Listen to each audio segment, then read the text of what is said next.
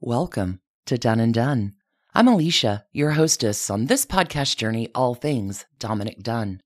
Today, we are taking a trip back into the wartime 1940s for the scandal that rocked Café society at the time.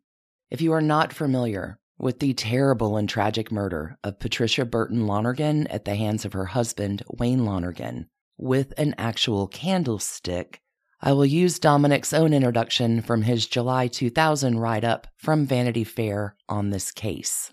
A young, attractive socialite, Patricia Lonergan, is found naked in her bedroom, bludgeoned and strangled to death. The accused, her wildly handsome, devastatingly charming husband, Wayne, a fortune hunter, whose lurid alibi shocks even New York's toughest police officers and tabloid reporters. The murder and the subsequent trial were the media sensation of 1943 and 44, played out against the Café society backdrop of the Stork Club and El Morocco. Dominic Dunn spins a rich tale of infidelity, decadence, and scandal, from Wayne's affair with Patsy's father to his elopement with the young heiress to the struggle over her inheritance and their infant son. What? Whoa. What a lead-in, right? The article Dunn writes for Vanity Fair is titled The Talented Mr. Lonergan. You can also find this article published under the title of The Gigolo, the Heiress, and the Candlestick from his book release called Justice. All sources used in this story, just like every other Done and Done story, are available at doneanddone.com if you would like to do any further research. So how does this couple, a society girl and a gigolo, get from an elopement to a grisly murder in less than 2 years? Let's investigate.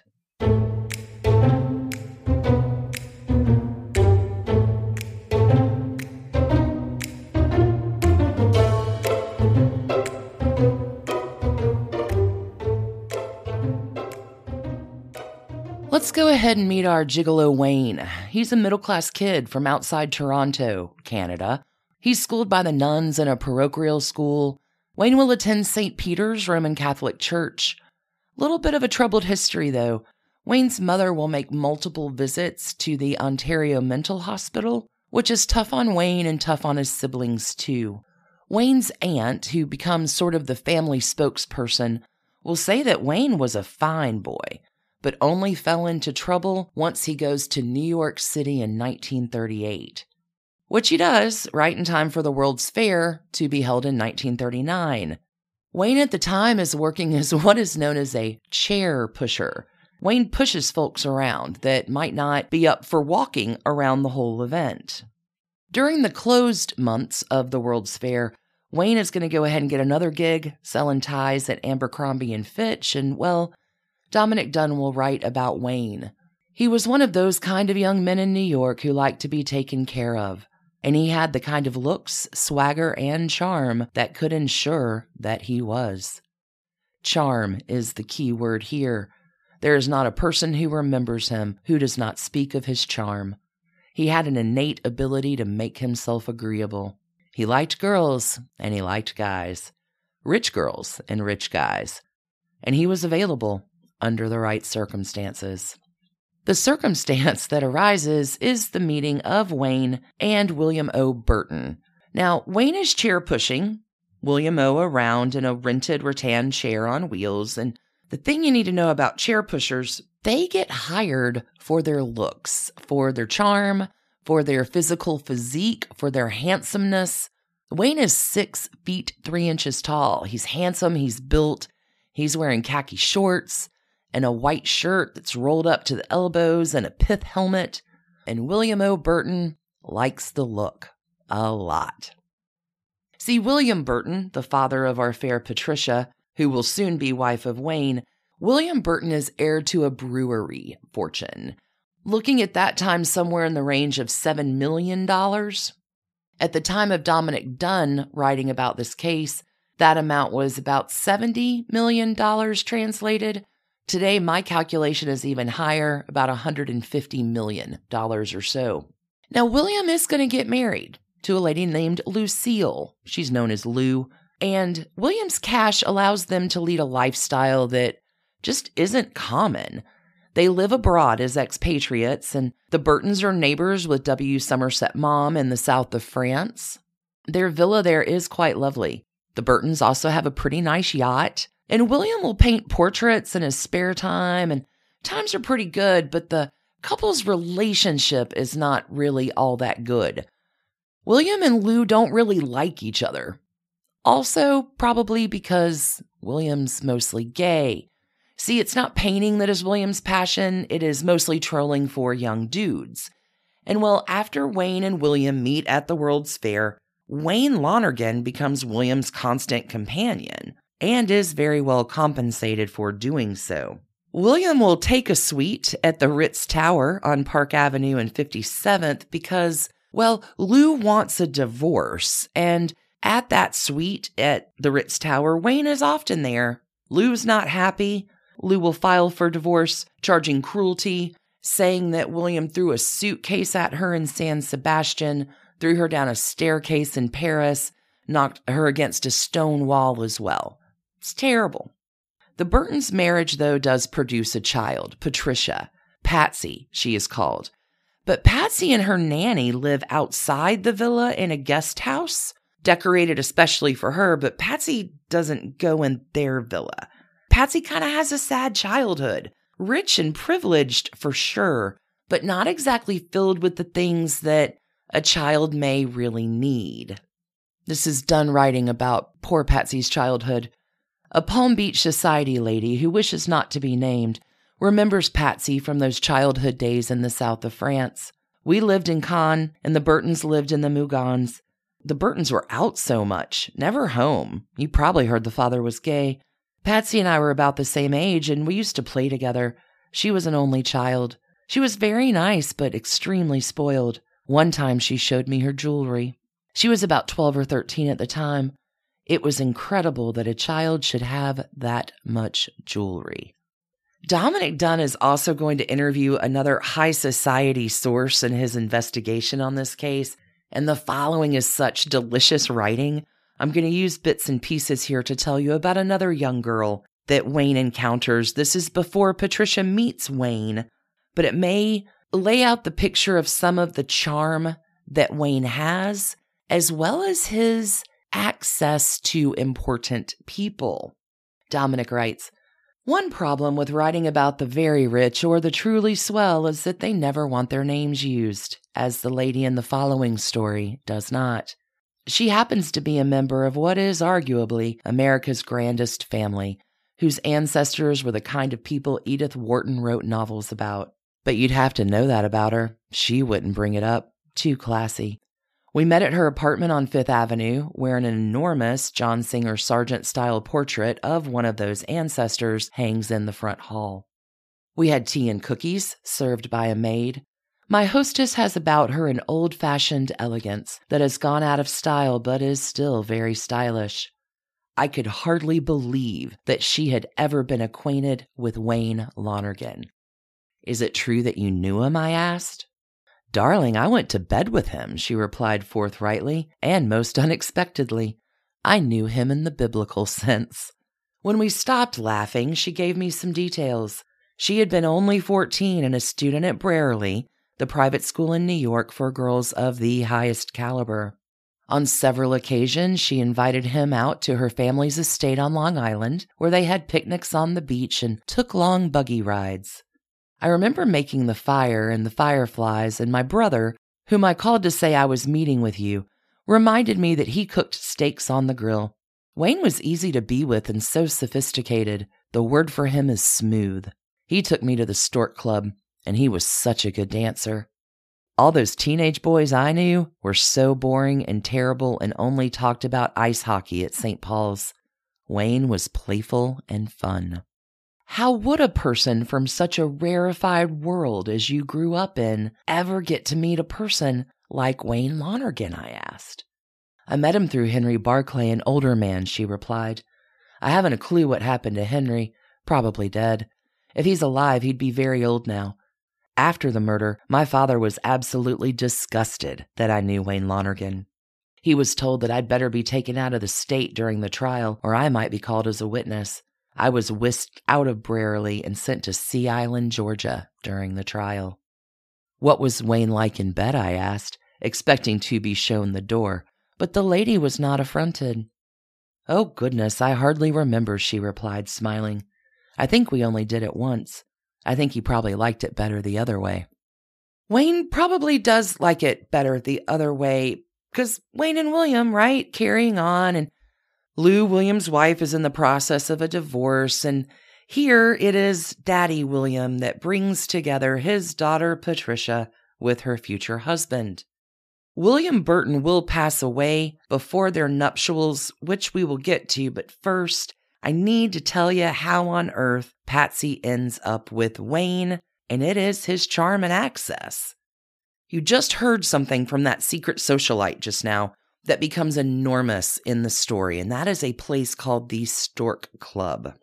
So there is a particular night where William invites Wayne to a dinner party in the dining room of the Ritz Hotel, where Wayne is seated next to a teenage Patricia. And Patricia, pretty worldly already, she knows about her dad. Fine, there's nothing unusual here. I'm seated next to Dad's boyfriend. But Patsy has one thing that she wants in her life really, really bad, and that is to go to the Stork Club. And this is how it all begins. Now, I need to let you know the Stork Club is a big deal. It is the scene. It is located at 3 East 53rd Street for the longest part of its 3-decade stretch. And if you were in New York City in between 1930 and 1960, you want to be at the Stork Club. It's Café society at its pinnacle. The Stork Club holds a huge place in the cultural imagination, not just of New Yorkers, but people domestically within the United States and people internationally too. To try to describe this, I want to read this quote to you. There is a social commentator and writer named Lucius Beebe who releases a book in 1946 called The Stork Club Bar Book. And he writes just a little bit about the impact of this club. To millions and millions of people all over the world, the Stork Club symbolizes and epitomizes the deluxe upholstery of quintessentially urban existence. It means fame, it means wealth, it means an elegant way of life among celebrated folk. The Stork is the dream of suburbia, a shrine of sophistication in the minds of countless thousands who have never seen it, the fabric and the pattern of legend. One of the reasons it becomes so famous, just one, Walter Winchell, America's favorite gossip columnist, his own personal hangout is Table 50 at the Stork Club. It is the most famous table in America. Lucius Beebe mentions that upholstery because the upholstery from the Stork Club is famous. Walter Winchell is getting maybe your picture snapped at his table with that famous upholstery in the background. In return for all this publicity, Walter will get free tabs, dinner, and drinks for the duration of his time gossiping about the club. Everybody comes to see him. Jim Farley, J. Edgar Hoover, Damon Runyon, the Roosevelt Boys. Press agents come, starlets from the movies, from music, from Broadway, actors, actresses, doesn't matter. His table is the hot table. You want to be written up. The VIP section of the Stork Club for a time is this new addition they built called the Cub Room. The only guy allowed to smoke a pipe in the Cub Room for a time is Bing Crosby.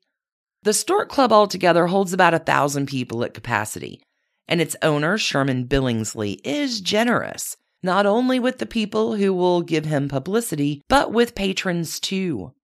To every lady that enters, he will give a corsage and perfume. Y'all, this is the official perfume of the Stork Club, little vials of it.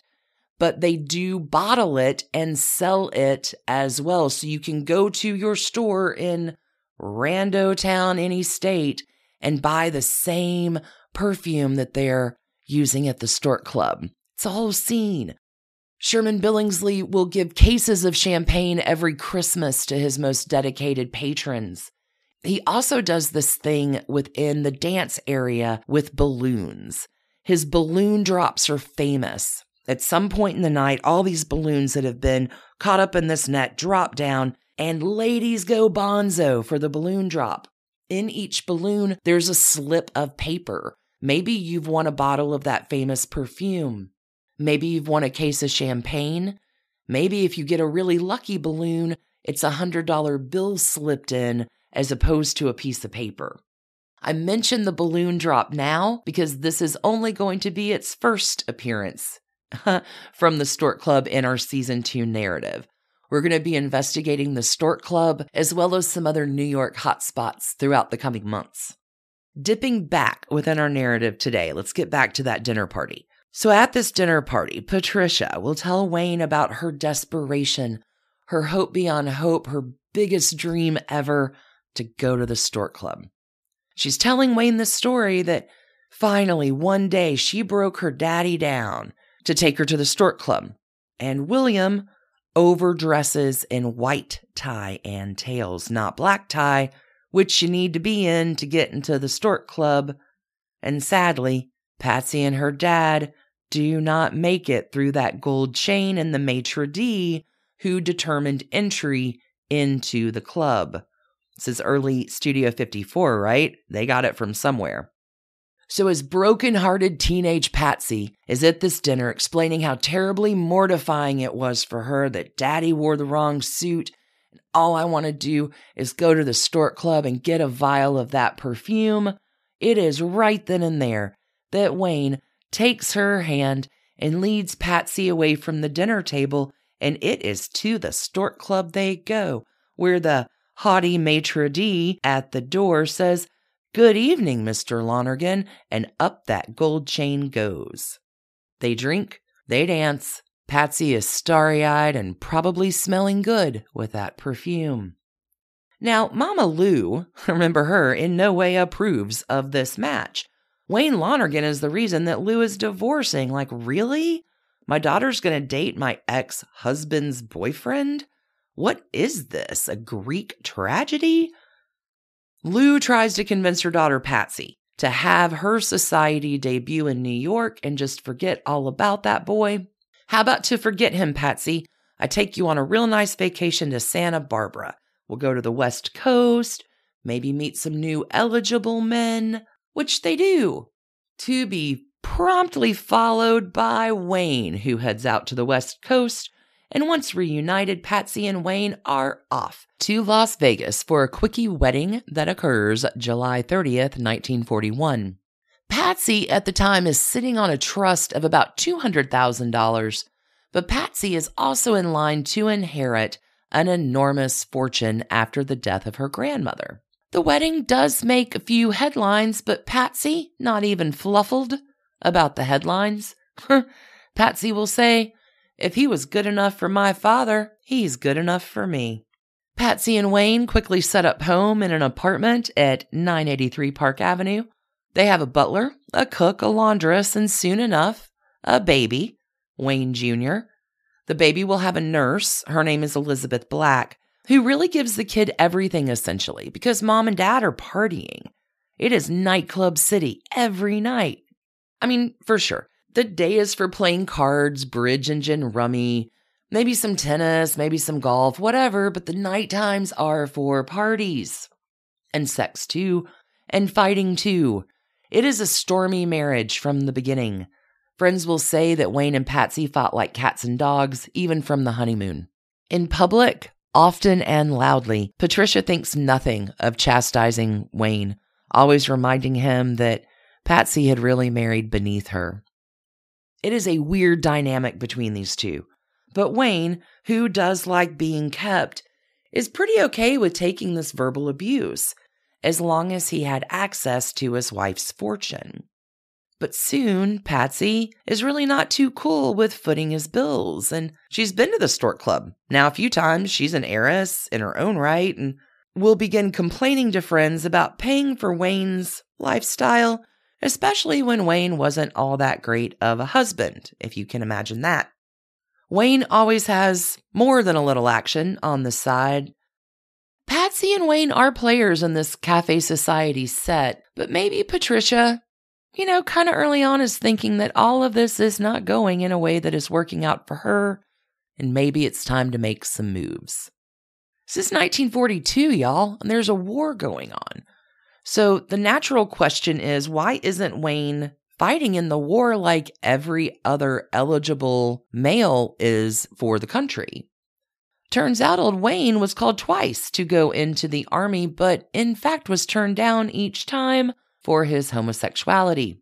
By 1943, Patsy's done. She wants out. Now, Wayne is not so agreeable with this arrangement because his wife is about to come into $7 million, and Wayne does not want those dollars to go away. The couple will separate in July of 1943, a scant 2 years after that quickie wedding in Las Vegas. Patsy, young, rich, is really making the most out of her separation. Every moment in her social calendar is booked. She is out every night in the clubs, maybe playing tennis during the day if she wakes up, depends on how late she was out at the clubs the night before. Wayne, for his part, is still not wanting a divorce and decides to return to Canada and join the Royal Canadian Air Force, keeping the homosexual part quiet this time. But Wayne does this thinking if he becomes kind of a stand-up guy, Patricia will in fact stay with him. It works well enough for Patricia to wait. She says she'll wait until after the war to finalize the divorce, but is still pretty committed to it happening.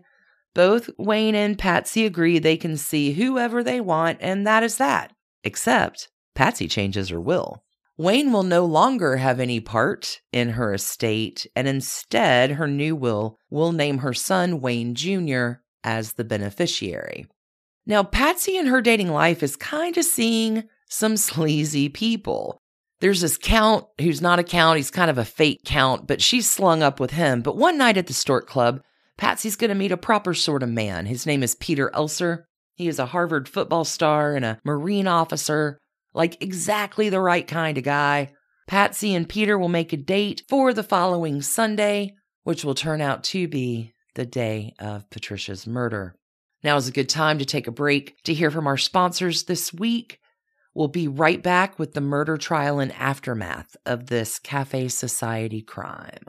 October 23rd, 1943 is a Saturday. This is the last night of Patsy's life, where Patsy will go to dinner with her sleazy, fake count boyfriend. But by all accounts, they and another couple make the rounds of nightclubs, dancing at the Stork Club until the last note is played. No one really wants to go home, so it is more drinks at someone's apartment. It's about 6:30 a.m. when the fake count boyfriend drops Patsy off where Dominic Dunn will write. She went straight to her bedroom where she took off her mink jacket and a string of pearls and black dress and a girdle and bronze shoes and stockings and fell naked on top of the covers of her oversized Second Empire-style bed. She didn't check on her son, who was asleep in the next room with his nanny, Elizabeth Black. Black was a wonderful nanny, apparently, but she happened to be hard of hearing, so she was unaware of the violent scene in Patricia's room a few hours later. See, that same weekend, Wayne had been given a 48-hour pass, and Big Man is headed on down into the city. Patricia knows he's coming into town, but they have made no plans to see each other. Wayne, by this point, knows he's out of the will, although he will make a trip to FAO Schwartz to buy his son a stuffed elephant toy. Wayne is planning on staying at a friend's home who is out of town, but that friend has a butler, so there is going to be some kind of weird alibi that tries to happen, but let me assure you, it is a farce. Wayne goes to the theater that Saturday night to see One Touch of Venus with a recently separated stage actress. Then the two go to the 21 Club for dinner and drinks, and then more drinks follow at the Blue Angel Club, and Wayne returns his date to her apartment about 4 a.m., kissing her and making plans for lunch at the plaza the following day, Sunday. This is where it gets a little sketchy. See, the butler is going to be called about 10 a.m. for some scrambled eggs, which are later found folded into a drawer.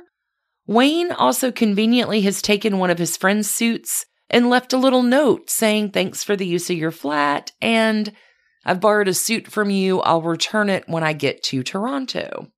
Wayne is not able to wear his uniform because it is bloodstained, because somewhere in the wee hours of that morning, Wayne made a visit to Patricia. Once he gets the borrowed suit, Wayne will head to the drugstore to get some Max Factor makeup to cover up the scratches on his face in order to keep his lunch date that day. His military uniform is shredded and tossed into the East River. Wayne, after lunch, will fly back to Toronto that evening. Now, Sunday morning, Sunday afternoon, no one is any the wiser about the scene at Patricia's home. It's not unusual for her to sleep most of the day when she stays out all night. There is a nanny watching the kid, nothing really to worry about. But Patsy does not emerge from her room that day at all. And Lou, Patsy's mom, knows that she has a date that night with Peter that she was really looking forward to. So Mom will call Peter, who comes over and will remove the hinges from Patsy's locked door to reveal a gruesome scene. Dominic describes it this way.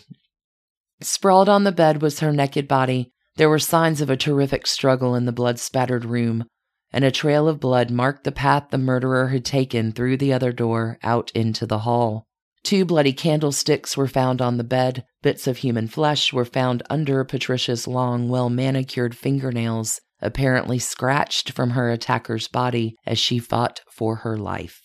Soon enough, New York's finest detectives are on the scene, and quickly they realize robbery is not the motive. The girl, who has always liked jewelry, has 14 rings in the room, all set with emeralds, jade, rubies, and diamonds. There are 7 bracelets, 7 dress pins, 7 pairs of earrings, as well as 2 strings of large pearls.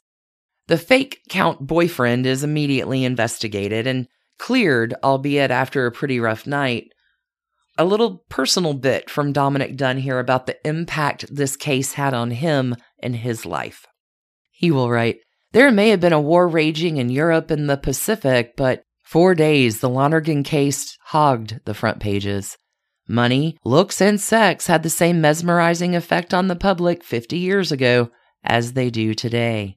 I was a teenager in boarding school at that time, and I remember risking expulsion every afternoon by sneaking into the town of New Milford, Connecticut during sports period to read the latest accounts in the New York Daily Mirror and the New York Journal-American at the local drugstore."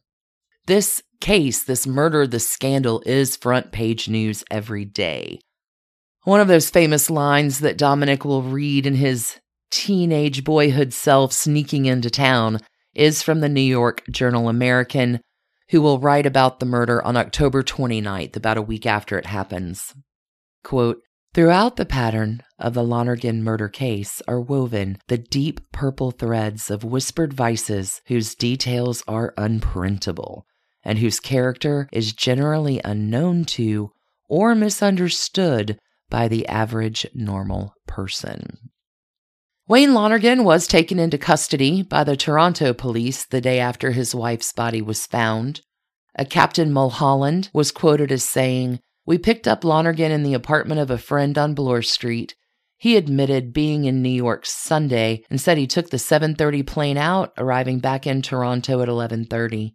He had scratches on his face and neck. It looked as if he had been in some kind of a scrape." Wayne is going to be held in the Toronto jail for about 55 hours before being turned over to the New York Assistant District Attorney and a couple of detectives for the journey back.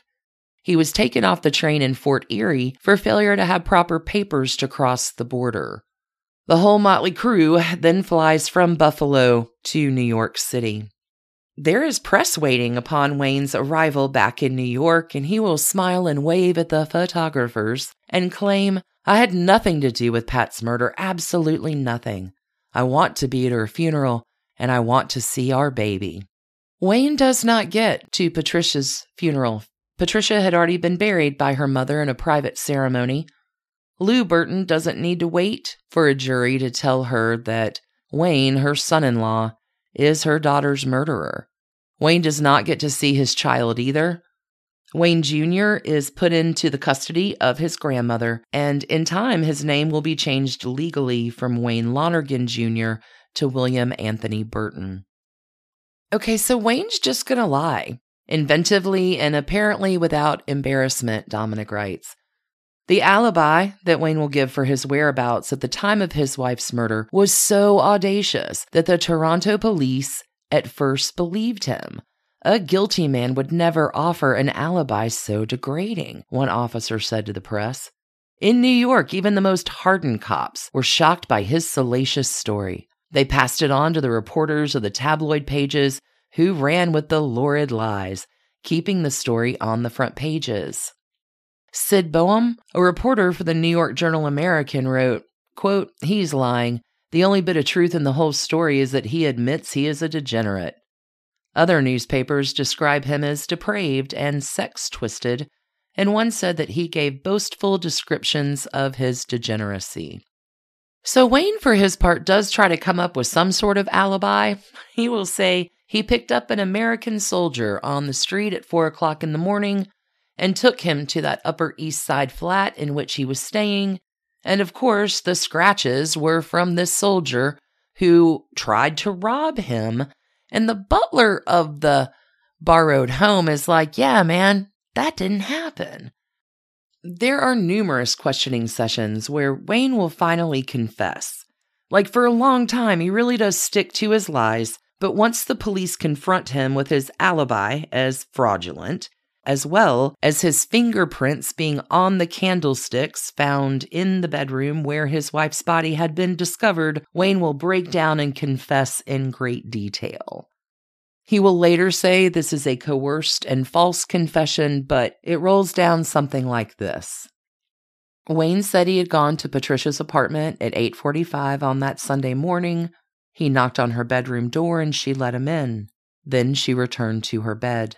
In a statement leaked to the press, which did not quite match Lonergan's confession as it was read at the trial months later, he reported their conversation in a faux Somerset Maugham manner. Lonergan: I understand you're the belle of El Morocco. Patricia: your behavior hasn't been so good either. Lonergan: where's the baby? Patricia: the baby's in bed and don't disturb him. You'll have to come back later. Lonergan: I can't come back later. I have a lunch date with a girl. Patricia: why don't you have lunch with me? Lonergan: I can't. This is a previous date and I must keep it. Patricia: you know I'm amazed. I can't control my men friends anymore. As he turned away to get his overseas cap from the dresser, he said Patricia told him, "You're not going to see the baby again, ever." I lost my head, Lonergan said. His baby was his only link to the fortune that was eluding him. He picked up a brass and onyx candlestick from the dresser and struck Patricia on the head with it. It broke, and he picked up the other of the pair and struck her again. She managed to get out of bed, fighting and kicking for her life. He grabbed her and choked her as she clawed at his face. He said he figured that it had taken several minutes, about 3 minutes, for her to die. He said he was horrified by the blood from her head all over the place and on his gloves and the front of his uniform. I don't know, I'll let y'all decide. It doesn't sound like that confession is too coerced. There is a trial, again, captivating the headlines. It attracts all kinds of looky-loos. People will line up each day to watch Wayne being brought from his cell in the Tombs to the courthouse. Even Dorothy Kilgallen, reporter extraordinaire, covers the trial. I do love Dorothy Kilgallen. Dunn will write, she wrote in her column just before the trial began that Lonergan's lawyer, the prominent defense attorney Edward V. Broderick, intended to unfold the whole unsavory past of Bill Burton, the slain girl's father, meaning that he was going to spill the beans on how a nice young man from Toronto had been seduced and debauched by a rich, dirty old man who happened to be the victim's father. Of Lonergan himself, Kilgallen wrote, Roman, even profile, big shoulders, long, white, beautiful hands. He looks like a college boy, probably a football player. He looks as little like a murderer as anyone in the courtroom. But no one is fooled by any of Wayne's act. He doesn't really show emotion during the trial. His defense flails, and after a 10-day trial, closing arguments are made. It is on March 31st, 1944, after the jury deliberates for almost 10 hours, that a verdict of guilty of murder in the second degree is returned. An alternate juror will tell the reporters there is no question that Lonergan murdered his wife, but I think it's obvious that he did not premeditate it. I don't think he went to see his wife for the purpose of murdering her. I think he went to have an understanding with her. They got into an argument, and he simply lost his head. Wayne Lonergan was sentenced to 35 years to life in prison, and a crowd of, 400 or 500 people gather to see him get into the car that will take him from the Tombs to his first prison, Sing Sing. The days of the Stork Club and the El Morocco are long behind him. He will continue to tell anyone who listens, this time to his probation officer, I did not murder my wife, I am innocent. The so-called confession was false. At Sing Sing, Wayne is assigned to a cell in the lifers block. His mother-in-law, Lucille Burton, who announced that she would legally adopt the 22-month-old Lonergan baby, made it known that she considered the verdict too lenient. I thought it would be murder in the first degree, she'll tell the papers. In other words, she had wanted him to get the chair. Honestly, prison doesn't seem too terrible for Wayne. He's going to use his charm there just like he did on the outside. He's got this celebrity cachet. He's kind of a high-profile killer among the inmates. Wayne doesn't work any hard labor. He's going to get cushy desk jobs in the mailroom and in the purchasing office. Because the thing that Wayne knows is that 35 years can get reduced down to 22 years for good behavior, and, well, that's what Wayne is determined to do. His prison career is going so well that he is transferred from Sing Sing to Clinton Prison, located in Dannemora, New York, still proclaiming his innocence to anyone who will listen. No appeal works, but after 22 years, in December 1965, Wayne is released from Dannemora for good behavior. He's given a prison-issue suit and a fedora, and off you go, Wayne. He's deported back to Canada with the condition to please never, ever return to the United States. His son, not anymore Wayne Jr., by this time is 23, again with the whole new name, and a degree from Harvard, but also a fortune that had increased to about $15 million. Wayne will call his son and explain that he just can't go down to New York, but would sure like for his son to come visit him in Canada. Wayne Jr. does not make this trip. There is a letter delivered to Wayne Sr. from an attorney pretty soon after that threatens legal action if Wayne ever contacts his son again. Once Wayne arrives back in Canada, he just can't stand it anymore. He needs a tailored suit and still possesses enough charm and sex appeal that he can canoodle it with the older ladies. And again, Wayne now has quite a reputation as a lady killer. Back in Toronto, Wayne will at this time kind of forsake the male part of the gigolo and focus exclusively on the ladies, who are more than happy to give this convicted murderer a place to land and all the support he needs, financial and otherwise. The real score that Wayne makes at this time is attracting the attention of Barbara Hamilton. Barbara Hamilton is a much-beloved Canadian character actress, often referred to as the funniest woman in Canada. Done well right, Hamilton loved Lonergan madly for the 14 years of their romance, although she too, on occasion, could abuse him in public, especially when she was drunk. He took it. He always took it from the people who kept him. Hamilton would even introduce him to friends as the lady killer, and sometimes she called him Lil, short for live-in lover. Barbara will make it a condition of any interview that she gives that Wayne's name is never to be brought up. And well, Barbara loves him, protects him. She'll even nurse Wayne when he gets cancer right up to his death in January 1986. Barbara is devastated by the loss of her lover, and she'll say this about him after his death. Oh, he was handsome as a prince. He was the most kind, gentle, and wonderful person I have ever known. It's a fairly stark contrast from the impression that his first wife, I think, would give if she could. I'm going to go ahead and close this story with the final paragraph from Dominic Dunn about this case. I feel like it is some astute and insightful writing here to conclude his reporting of this tragedy.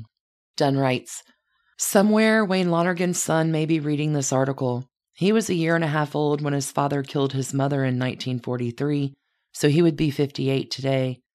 I didn't try to track him down. Children of a parent who kills their other parent lead dreadful lives. Every day someone points at them and says, 'Their mother killed their father,' which the sons of Ann Woodward had to endure, or 'Their father killed their mother,' which the children of O.J. Simpson have had and will have to bear. Ultimately, the tragic Woodward sons committed suicide, both by defenestration, and the Simpson children, in sharing their father's pariah existence, have lost out on their childhood. Wayne Lonergan's son escaped that fate. His grandmother did a first-rate job keeping him out of the public eye. If his name had not appeared in his father's obituary in the New York Times on January 3rd, 1986, he would have remained totally forgotten. I think he made a very wise decision when he declined to meet his father after he was released from prison. A life without memories is not such a bad thing when the alternative could have been a litany of denials of guilt and requests for money." What a case, my friends. Thank you so much for tuning in today to the Café Society scandal that rocked New York in the 40s. I sure do appreciate you listening to Dunn & Dunn. We'll be back next week with more continuing coverage from our New York State of Crime season. Big love to y'all. Until we meet again, keep on investigating. Thanks for listening to the Dunn & Dunn podcast, a Hemlock Creatives production. You can email us at dunanddunn@gmail.com. You can follow us on Instagram at Dunn & Dunn Podcast. For further information about our episodes or sources, you can find us online at www.dunanddunn.com. See you next week, friends.